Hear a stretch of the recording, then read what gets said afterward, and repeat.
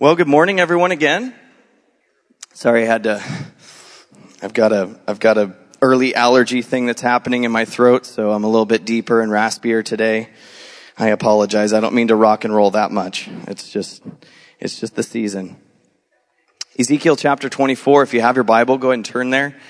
We're going to complete this chapter this morning, and thereby complete the section that I referenced last week, which is the section of chapters 12 through 24 with pronouncements of judgment on Israel, on Jerusalem, on God's people.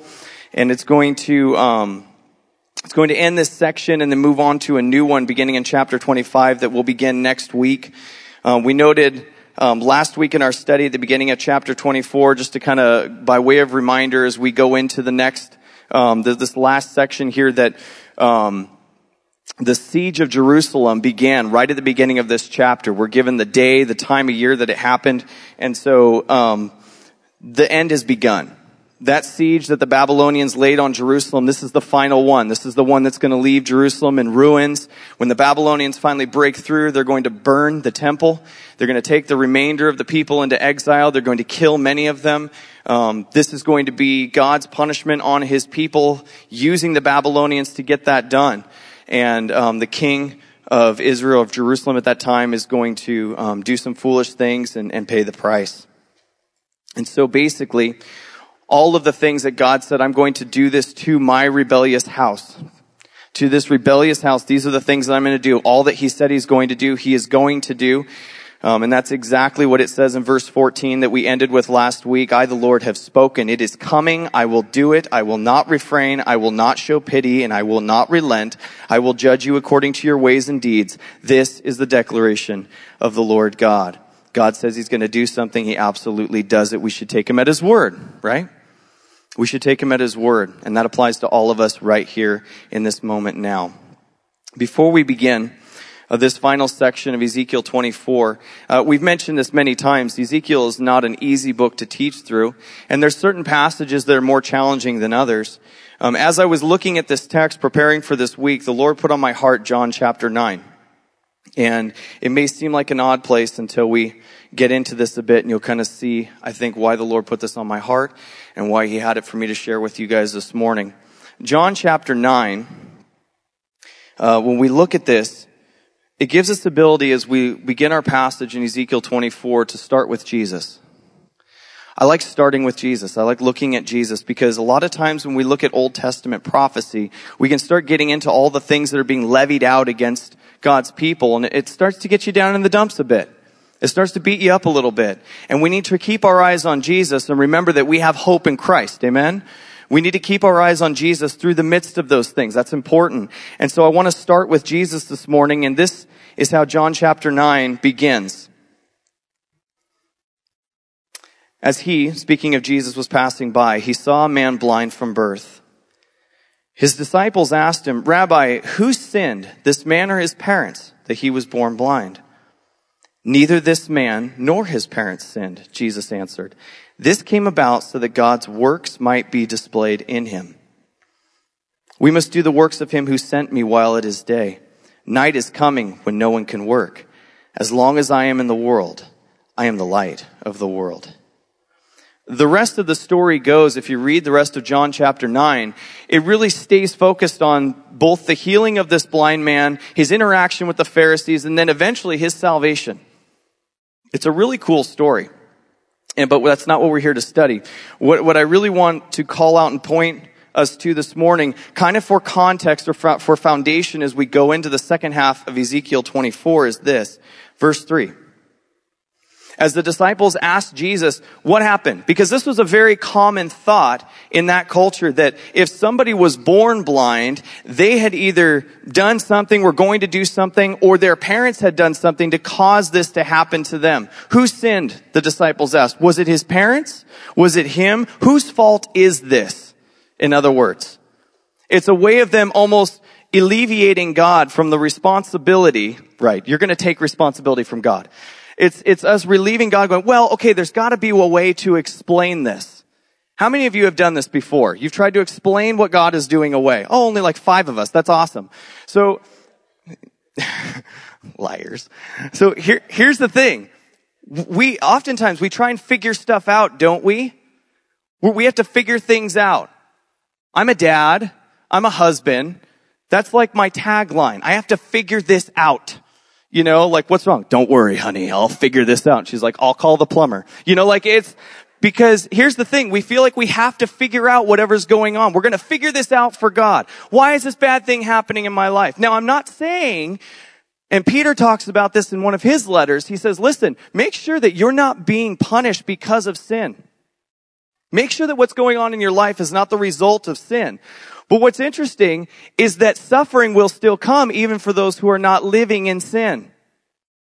Things can still happen to us even though we're not in sin. Now we should be sure, we should be examining ourselves. We should know that whether what we're going through is the cause of sin or not. But what's interesting is what Jesus says here. Jesus says, neither this man nor his parents sinned. Well, then why the blindness? Why is he blind? This came about so that God's works might be displayed in him. You see, God was doing something completely different that the culture wouldn't understand. God was doing things for his own reasons. Some people go, that's harsh. No, we are nearsighted. We are nearsighted and we see physical. God sees eternity. God lives outside of time. God sees things on a scale that we just try to comprehend. You see, he's working on a scale that is altogether different than ours. What's interesting is we look at this story. We look at the story in John chapter 9. And I encourage you to read that chapter. It's super encouraging and awesome. We look at that story and we'll take no issue when it comes to how this man was born blind, because why? Well, he gets healed and then he comes to spiritual sight. Right? First he's healed of his physical blindness. Then Jesus leads him to this spiritual awakening, right? Where he actually at the end of the chapter is worshiping Jesus as God. Which is awesome. It's a powerful picture. So most of us would look at this and be like, well, I'm okay with that story. Why? Well, the blind man gets healed and then he comes to salvation and it's awesome. It's super encouraging. I love it. Yeah, me too. What do we do when there is no happy ending? How do we handle it when there's no happy ending? When we don't see this come to a nice, pretty package with a bow on top. I don't know about you guys, but my life doesn't very often come down to this situation where it's all perfect and everything is as it should be. You know, and just the second that you think it's going to be that way, what happens? All your appliances break. Right? I don't know if you guys have ever experienced this, but like, either, you know, when things start going, when they start breaking, they really start snowballing, right? Our washing machine broke a couple months ago. And so, we had to get a new one. That's cheap. And then, it was funny because I looked at my wife and I said, boy, I sure hope our dryer doesn't go. Right? Our dryer started making sounds that I imagine no dinosaur that ever lived.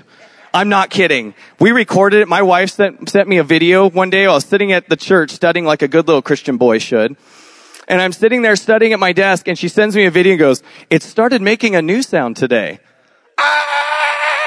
It's ridiculous. It sounds like something's dying inside my dryer. And it's ironic, isn't it? Right? When you think that, oh, new washer. It's so quiet. It's so wonderful. It's actually cleaning things. Dryer dies. And you know, we fix the dryer. We get the dryer thing dealt with. And I always look at her and go, what's next? What's going to go now? My car died. It's okay. It'll be fine. We'll fix it. But the car died. There's always something. That's my point. There's always something that's not tied together. Doesn't have a pretty little bow on top. Our lives are always going to be this way. You're like, this isn't what I came to church to hear. I want to hear that it's all going to be okay. It will be when you die. Is that what you wanted to hear? Can I get an amen to that? It'll all be all right when I die. You guys, what do we do when our lives are filled with suffering and tragedy? What do we do then? Ezekiel lived, I would say, arguably, the most hardcore life of a prophet. Now, we know that some of them died hardcore deaths, but here's the thing. Ezekiel's life was a life of pain. It was a life of suffering, and he's going to suffer in a way that's so heavy. Well, you'll be thankful that we were laughing at the beginning. Because here's the thing. Life isn't always giggles. Life isn't always fun. Sometimes it's suffering and it's struggle and it's pain, but there's hope. And that's what we're going to see in this chapter this morning. It took me a long time to get there. Ezekiel 24. Let's start in verse 15 where we left off last week. We'll read the first handful of verses here. Then the word of the Lord came to me. Son of man, I'm about to take the delight of your eyes away from you with a fatal blow. But you must not lament or weep or let your tears flow. Groan quietly. Do not observe mourning rites for the dead. Put on your turban and strap your sandals on your feet. Do not cover your mustache or eat the bread of mourners. Ezekiel now speaking, I spoke to the people in the morning, and my wife died in the evening. The next morning I did just as I was commanded. I don't think there's any doubt as you begin this passage how Ezekiel felt about his wife. Because God recognizes, he says, I'm going to take the delight of your eyes. He loved his wife. And God tells him beforehand, he says, I'm going to take her. And it's not going to be for no reason, but is any reason difficult? Is any reason horrible to think about? There's something in this passage as I was reading this that stuck out to me. He says, I'm going to take the delight of your eyes. Can I just, as an aside, this is a really short rabbit trail. I promise. Someone chuckled. Yeah, right. Those don't exist with you, sir. No, just really briefly. Guys, if I may, your wife should be the delight of your eyes and no one else. Your wife should be the delight of your eyes. You should have eyes only for her. This is a picture of a really loving husband. The delight of your eyes, your wife, that's the one that you are looking to. And women, the same goes for you and your husband. That's harder to say because we're gnarly looking. But here's the thing. As people who are married, our spouse should be the delight of our eyes. We should not have eyes that wander or that look for others. They're for each other and each other only. There's hope even in the wording of this as Ezekiel receives this terrible news. Think about how verse 16 is worded. Son of man, I'm about to take the delight of your eyes away from you with a fatal blow. Is she away from the Lord? Is she being cast off forever? She's being taken. There's hope even in the words that the Lord is speaking. I'm going to take from you. I think for believers, this is a really powerful reminder. It's a reminder that those who go on to the Lord in Christ, that there is hope. We've all experienced loss. We've all lost people that we loved. There is hope for those who go to the Lord's arms. As Paul would say, to be absent from the body is to be present with the Lord. And there's so much encouragement to think about the people that have died in my life that I know are with Jesus now. 1 Thessalonians 4, verses 13 through 14, Paul speaking to the church says, we do not want you to be uninformed, brothers and sisters, concerning those who are asleep, so that you will not grieve like the rest who have no hope. For if we believe that Jesus died and rose again, in the same way, through Jesus, God will bring with him those who have fallen asleep. He says there's hope. There is hope for those who die in Christ. Through Jesus, through him, God will bring with him those who have fallen asleep. That doesn't mean that we don't grieve. We don't grieve like those who do not have hope. It means that our grief is different. It's based on something that's eternal. It's based on the absolute guarantee that those who are in Christ will rise again. that our souls live on, that we're knitted together with God, that Jesus has purified us, that his sacrifice was sufficient, and that we are cleansed. We do stand righteous before God. When it comes to grief and lament for believers, Ephesians 1 verses 18 and 19 says this, I pray, Paul said, that the eyes of your heart may be enlightened so that you may know what is the hope of his calling, what is the wealth of his glorious inheritance in the saints, and what is the immeasurable greatness of his power toward us who believe, according to the mighty working of his strength. That's not just for here, that's our guarantee for then. That's our guarantee beyond. We are hoping in his calling. We've been given an inheritance because of Jesus, not because of our own works. None of us can boast. We've been given this great promise as believers.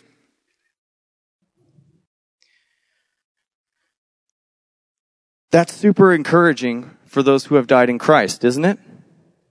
That's super encouraging to be built up in that. So how do we process, how do we handle it when we lose people, when we've lost those who don't know Christ? How do we handle that? How do we get through that? Because I have some of those too. It's a much more difficult pill to swallow. But we aren't alone. Did you ever think about how much it hurts the Lord when people choose flesh over him? When people choose death over life? We aren't alone in our suffering. We aren't alone in the pain and the hurt when we go through loss. And here's the thing. 2 Corinthians 1 verses 3 through 4 says this. Blessed be the God and Father of our Lord Jesus Christ, the Father of mercies and the God of all comfort. He comforts us in all our affliction so that we may be able to comfort those who are in any kind of affliction through the comfort we ourselves receive from God. Do you know what's amazing about that? Two separate things in that verse. He comforts us in how much of our affliction? How much? All. Whatever it is. He comforts us in all our affliction. There is nothing that you are facing that God cannot comfort you and walk you through. There's nothing that you have lost that God can't walk you through that healing process, walk you through moving on through those things. But here's the thing. He not only is walking us through that, he's also doing it so that, verse 4, he comforts us in all our afflictions so that we may be able to comfort those who are in any kind of affliction. Do you like the all any? All affliction that we go through, any affliction that others are going through. You see, his all enables our any. Does that make sense? His all in our lives enables us to do that for anyone in any affliction. He's going to enable us to do that for others. So here's the question, Christian. Are you allowing God to comfort and walk you through trials, suffering, pain, all the things that you've gone through, not just so that you can survive? It's not about you surviving. It's not, I think I'm going to get through this and then I can just sit. No, that's not why. He's getting you through it so that those who are comforted by God may be able to comfort those who are in any kind of affliction, so that we can go and offer that same thing. He says, I'm going to walk you through this so that you can walk others through it. You see, what you've been going through is not just for character to be built within you. It works for that, but it's also so that you can be the person who is there for someone else. It's so that you learn through the process, so that you can help someone else through it, because we are the hands and feet. We are the body. We are how God is working in this world. He has chosen to use us. And that's why when you look at the body, when you look at the church, you're like, it is going to take an act of God to get this thing done. Yep. Absolutely. That's why he didn't leave us as orphans. Otherwise, we'd just be wandering around. No, you see, the Lord gives us his Spirit. He teaches us, he trains us, and then he sends us out to do that for other people. You shouldn't be trying, and I've said this recently many times, you shouldn't be trying to grow in your sin. You should be growing out of your sin. You should be maturing out of these things so that you can help others, so that you can be the person who comes alongside somebody else. You see, you're not going through this for nothing. You're going through it so that you can grow and help others. So that you can be an example of what it looks like for God to work through tragedy. You see, that's what God's doing in Ezekiel. No matter what pain you're going through right now, no matter what suffering you are struggling with, God is big enough to comfort you. He is strong enough to bear your pain and your hurt. He can handle it. He can comfort you through it. If you're like, God just isn't here for me right now, that's not a him problem. That's a me problem. That's not God's fault. If you're like, I'm just at the end of my rope. How many people feel like you're at the end of the rope all the time? I'm just at the end of my rope. I can't handle anymore. God's like, you're right. Actually, you've been off the rope for a while now. I'm holding you. So you should just trust me and ask me to continue leading you on. Because you can't do it all. Our lives are spent learning this over and over again. You can't do it all. You can't move on. You can't process. But God can do it through you. He can heal you. And what he wants to show the world around you is that he's the one. He's the only one who can do this. That's what he wants to show your friends and your family. And you're like, I'm just not moving on. Well, you better start representing Christ then. You better start trusting him. You need to settle into him. You need to lean into him. No, it's not easy because there's flesh in the way.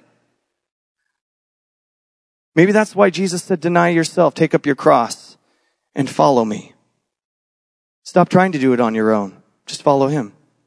Do what he says to do.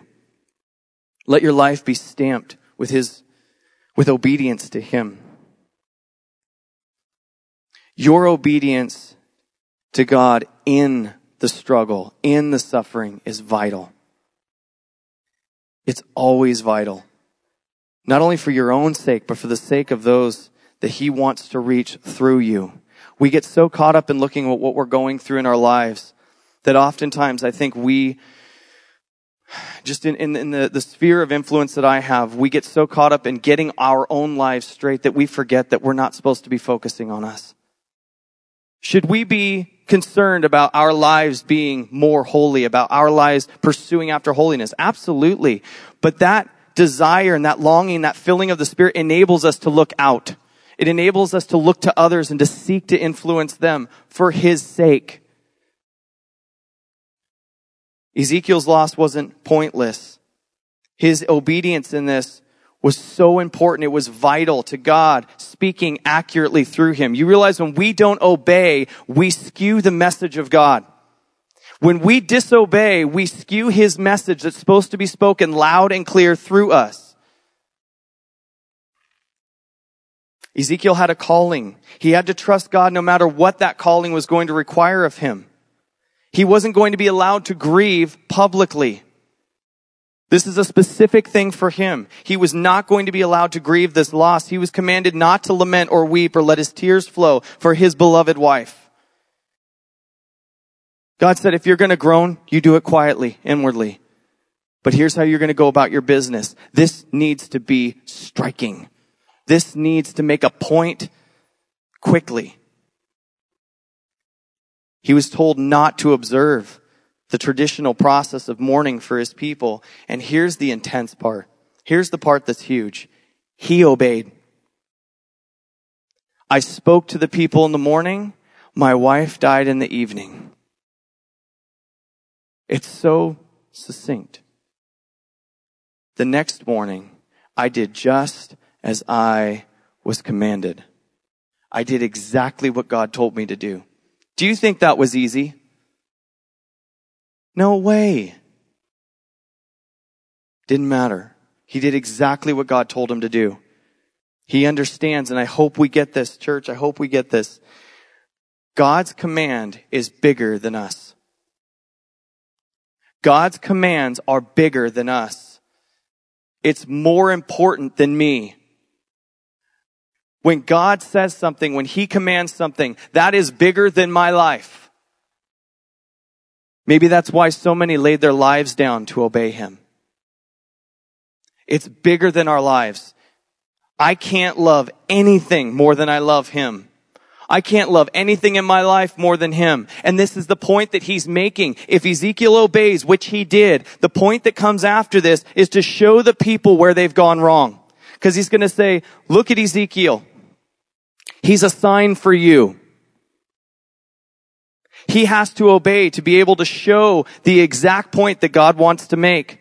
And do you realize this? When we disobey, if you are being disobedient to God right now with something in your life, you are misrepresenting him. You're misrepresenting him.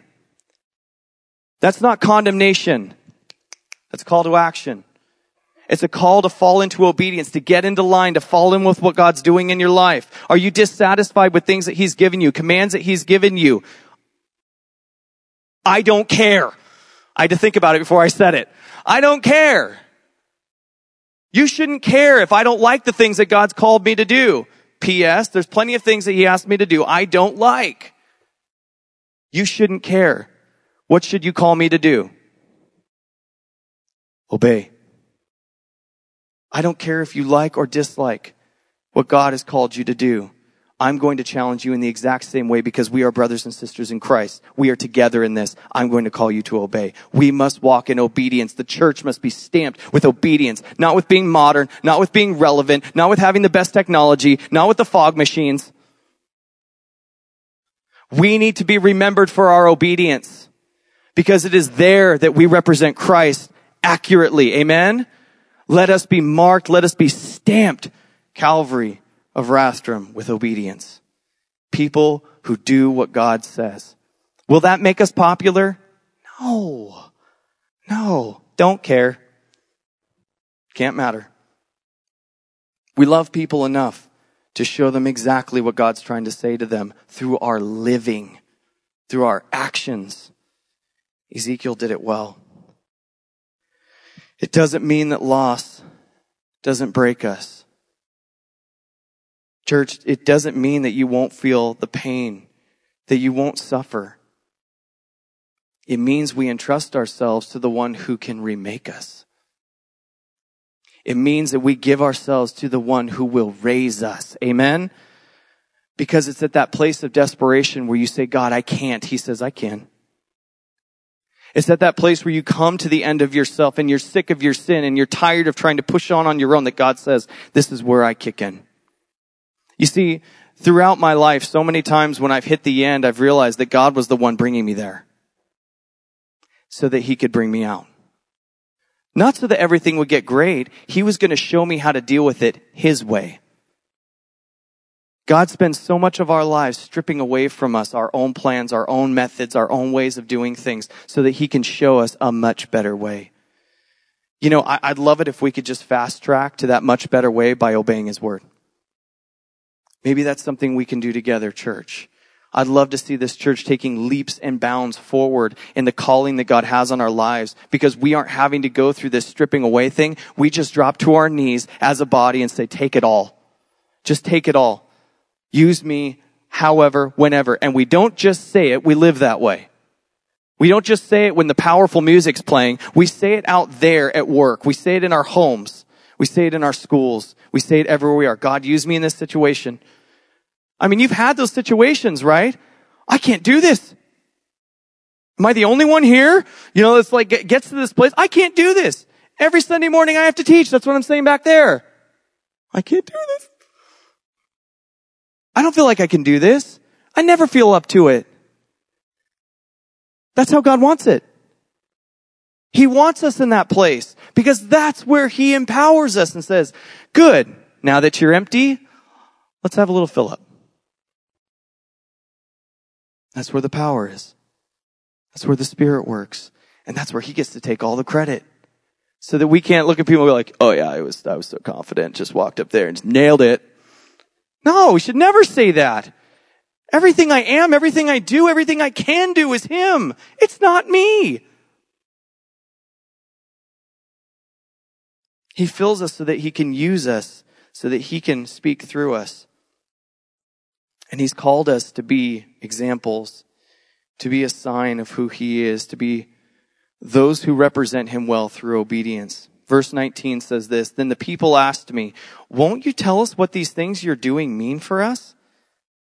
So I answered them, 'The word of the Lord came to me.'" Verse 21, "Say to the house of Israel, this is what the Lord God says. I'm about to desecrate my sanctuary, the pride of your power, the delight of your eyes, and the desire of your heart. Also the sons and daughters you left behind will fall by the sword. Then you will do just as I have done. You will not cover your mustache or eat the bread of mourners. Your turbans will remain on your heads and your sandals on your feet. You will not lament or weep, but will waste away because of your iniquities and will groan to one another. Now, notice verse 24, Ezekiel will be a sign for you. You will do everything that he has done. When this happens, you will know that I am the Lord." Ezekiel's obedience to God in the midst of his wife dying was so striking because it was so complete as he obeyed God's command that it garnered the response that was intended. "What is the matter with you? Why aren't you mourning? Why aren't you weeping? You're dressed like any other day. You're not wearing the grieving garments. You're not eating the grieving foods. You're not going through this whole process like we would normally do. What is wrong? What are you trying to say to us, man?" Because the people had looked to Ezekiel for some pretty drastic things. Ezekiel put on like a civic theater for them of all these things that God was trying to speak to them. Tying himself up, laying on his side, acting out little plays. He'd used allegory and parable, and he's used so many different things to speak to them. And they're looking at him going, has he cracked? Is Ezekiel broken? I mean, he's not even reacting and his wife died. So he gives them the Lord's message. They're about to do everything that he's doing, but their source of grief will be the loss of the temple and the fall of Jerusalem. So why not allow the people to mourn? Why are they not going to be allowed to mourn the fall of Jerusalem? God is making a statement about sin. He's making a statement about sin. The Mosaic law did not call for mourning over those who were justly executed for their crimes. There was no call for mourning for those who were justly executed for their crime. And so, the citizens of Jerusalem had no right to mourn for the just execution of their city. God did something so drastic that hurt Ezekiel to make this point clear. This is serious. This stuff matters. I don't think after studying through nearly 24 chapters of Ezekiel that any of us would try and prove that God was unjust to bring judgment down on Jerusalem. I think after all these chapters, we've kind of figured that out. Not only how he feels about it, and hopefully we all should agree with him about how he feels about it, but all the examples and all the pictures that he said, this is how gross your sin is to me. None of us would try and justify Jerusalem. None of us would try and justify what they've done. I don't think any of us would try and prove God wrong. I hope that not in any aspect, but when it comes to this specifically, when he allowed the temple to be burned by the Babylonians in 586. When this happens, and it's going to happen, as the siege has begun, when it happens and the destruction comes, none of us would look and go, God, you really shouldn't have done that. I think you're wrong. You know what's funny is I love saying that out loud. I love saying that out loud. Why? First of all, I don't mean it. But the reason why I like saying that out loud is because it shows you how ridiculous our hearts are. Because we in our hearts so often will look at God's word and go,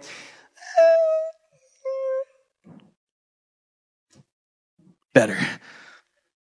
Right? I once knew a person who scratched out parts in their Bible they didn't like. It's funny because some go, oh, and others laugh. You've done it. You are horrified by the idea. But think about this. I'm just kidding. You're like, I would never, ever.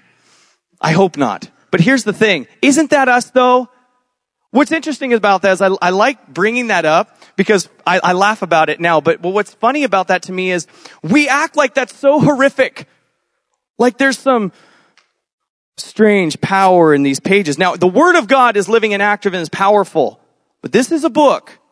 And if you scratch it out, does that change anything that he has said? No. So what good did you do? None. You just messed up your Bible, man. And hopefully later when you're convicted, you're going to go get a new one because now you can't read a good part. You're like, it wasn't a good part for me. Doesn't matter. I don't care if you disagree with it. You shouldn't care if I disagree with it. What should matter the most is that we obey. Here's the thing. When you look at it and go, I don't know what God's doing right here. I don't know how he's doing this. I don't know how this works. When we get to that place, and we do in our hearts, do we obey anyway? Do you really think Ezekiel understood why God had to go to this extreme with his wife? I mean, a logical thing for us to say in our minds would have been like, God, couldn't you make this point another way? I mean, I don't know about you, but that's kind of has some validity in my mind. Does it matter what's going on in my mind? No, it doesn't. What matters is that I obey, that I follow what he says. So, just blindly obey? Oh, no. We don't blindly obey God. We have all the evidence around us of why we should obey. We have all the evidence we need of why we should walk with him, why we should obey his commands, why we should submit to his authority. And so when he says to do something, we do it, no question. He's given us more than enough evidence as to why we should trust him. And he's given us all the hope we will ever need in Christ on the other side, hasn't he? We have to trust that God knows what he's doing. Why? Why did Ezekiel's wife have to suffer in this way? Why did she have to die? Had she, committed some egregious sin? Be honest. You can answer this in your own heart. Do you question God's goodness when bad things happen? Do you question the goodness of God when things aren't going your way?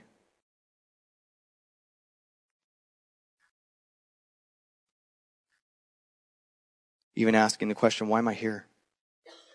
What's the point of my life if all I do is suffer? Start to cry out like Elijah. Everyone hates me. I want to die. God's like, eat up. You got a long journey ahead. Jonah. I'd rather die than allow God to do what he wants to do. You see, Ezekiel wasn't like that. Ezekiel becomes a sign for the Lord. He speaks not only the Lord's words, but he's revealed through his actions the message the Lord has sought to convey to his people. That's bigger than Ezekiel. That's bigger than me. That's bigger than you. God's word is bigger than us. It's funny because we quote this often, but I don't know if we really get it. I don't know if I fully get it. I hope that God takes me on to more and more maturity every year. But Romans 12:1 is such a well-quoted passage, and it says this, therefore, brothers and sisters, in view of the mercies of God, I urge you to present your bodies as a living sacrifice. Do you understand what sacrifice means? Do you understand what that's saying? He says this is holy and pleasing to God. This is your true worship. When you lay your life down. What do you think a living sacrifice means? Take your life. You're sleeping, you're eating, you're going to work, your trials, your triumphs. Place it before God as an offering. All of it is for your glory. All of it is for you. None of it's for me. Now we can say that, but do we understand what it looks like to live that way? Ezekiel just gave us a very sharp image. You commit yourself and obey God, even if he takes the thing on this earth that you love the most.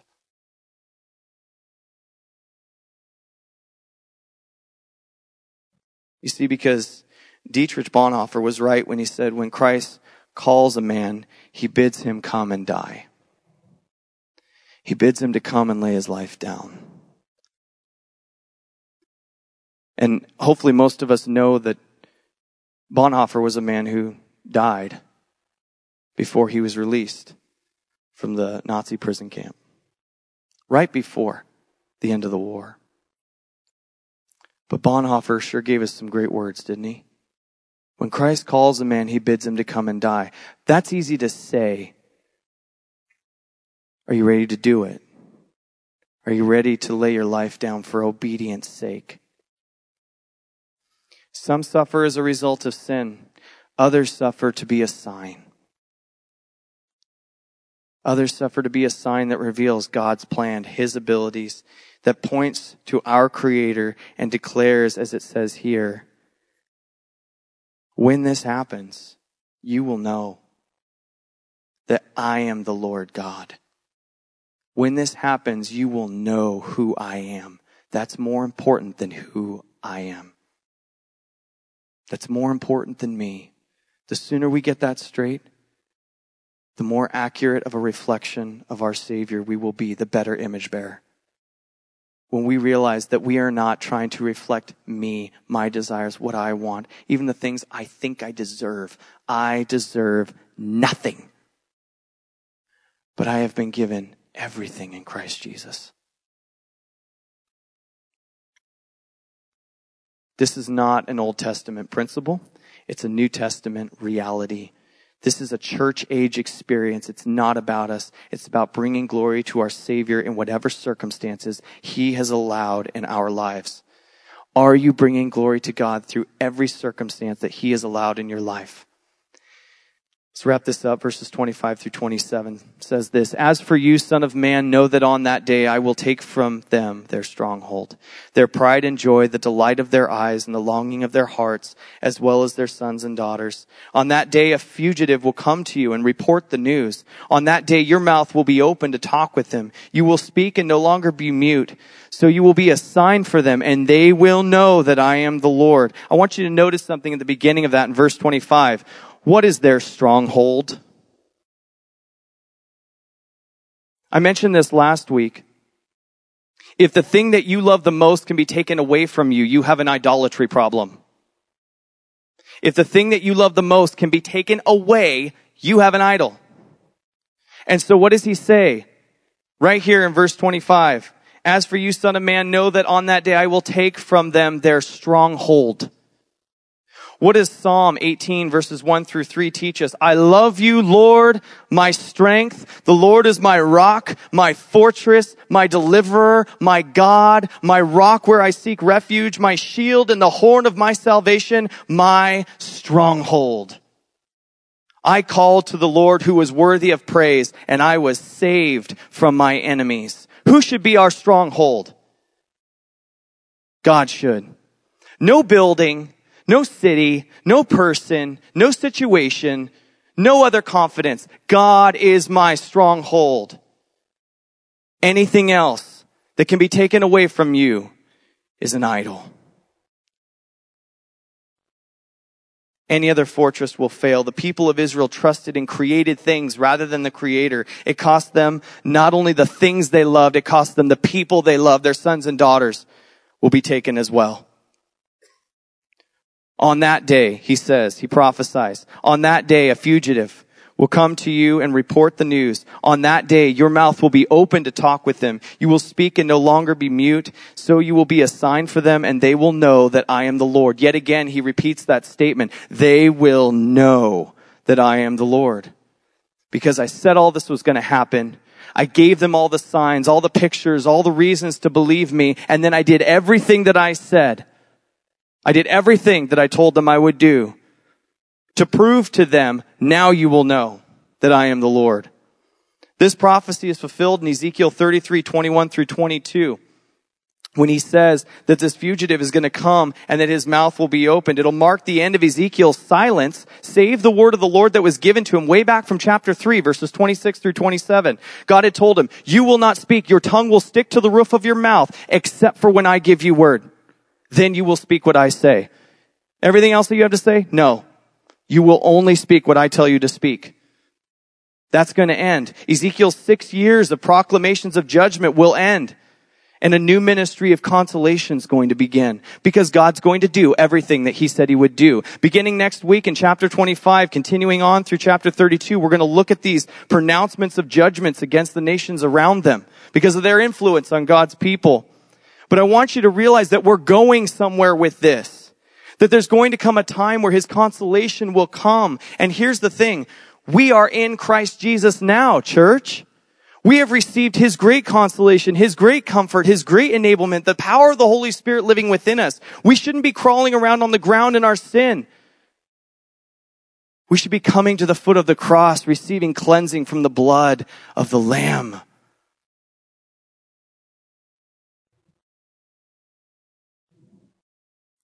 Ezekiel's prophecy is not easy material. These are not easy things to walk through. God didn't have us do it alone. He not only gives us his Spirit, but he gives us each other to walk through these difficult things, these struggles in our lives. People to encourage us. But not just that. He gives us hope. Romans chapter 8, verse 18. Paul speaking, by the way, who we really can't compare ourselves to when it comes to suffering. You can read his roster. I believe it's in 2 Corinthians chapter 11. All the things that he suffered. Romans 8:18 says this, for I consider that the sufferings of this present time are not worth comparing with the glory that is going to be revealed to us. They're not worth even comparing to it. They won't even hold a candle to what's coming. That, brothers and sisters in Christ, is really encouraging news. There is hope beyond what we endure. Here on this earth, there is hope beyond it, and that hope is in one person, and his name is Jesus Christ. That is all of our hope. His salvation, his promise. We can't endure the trials and sufferings of life and be at peace within without Jesus. He is the Prince of Peace. He is the one that calms our storm within. And if you're looking to any other thing to do that, your situation is about to get a lot worse. Where you're at right now, if you think it's bad here, if you're not turning to Jesus, it gets worse. Oh, you may think that you can numb the pain for a season, and you probably can. That gets worse. It will only digress apart from Christ. Only in him can you be healed and grow. Finally, just one final word. One of the most encouraging passages of Scripture. Jesus in the upper room discourse, John chapter 13 through 17. He ends with the benediction and prays over his disciples in chapter 17. But before he prays, he says this to his disciples. I've told you these things so that in me you may have peace. You will have suffering in this world. Church, would you please hear me? As Jesus said this, be courageous. Be courageous. I have conquered the world. He is bigger. He is more powerful. His abilities are beyond anything of this world to bind us. And so if you hurt, turn to him for compassion. If you're lost, turn to him for wisdom. And if you see things on your horizon that you don't know that you can handle, entrust yourself to the one who is able to do all these things and be an image bearer through obedience. That's our calling. We share that one together. I'll say it again, Calvary Rathdrum, let us be stamped as a church that is obedient to God and God alone. Amen. Lord, we turn to you this morning as we worship. And God, I don't know what's going on in the lives and the hearts of the church right now, but you do. And so, Lord, as we just take a few minutes to sing your praise, to prepare our hearts. Lord, often we talk about preparing our hearts to come and to hear your word taught, but Lord, we ask that you prepare our hearts to go and live it. Maybe there are some circumstances that are too big for people here. God, I ask that they would come for prayer. Lord, that as the elders come forward to stand at the front on the sides, and as others who feel just the calling to come and to pray with people, that you would draw those who need to come and be encouraged with whatever they're going through. Maybe this feels too big. Maybe this feels too heavy. Maybe the cost seems too high. God, would you reaffirm to them through prayer and encouragement of the body and your Holy Spirit, God, that you are bigger than our issues. You are stronger than the things that we're going through. And God, we don't have to understand why. We just have to know who we serve. Remind us this morning of your power. God, your word says that your eyes, they seek over the whole earth. They're looking back and forth over the whole earth for those who are wholeheartedly devoted to you so that you can give them strong help. And so, Lord, we cry out to you as the father of the son who was possessed by this demon and just wanted his son to be free. And Jesus, you looked at him and you said, all things are possible for those who believe. And he said, Lord, I believe, but help my unbelief.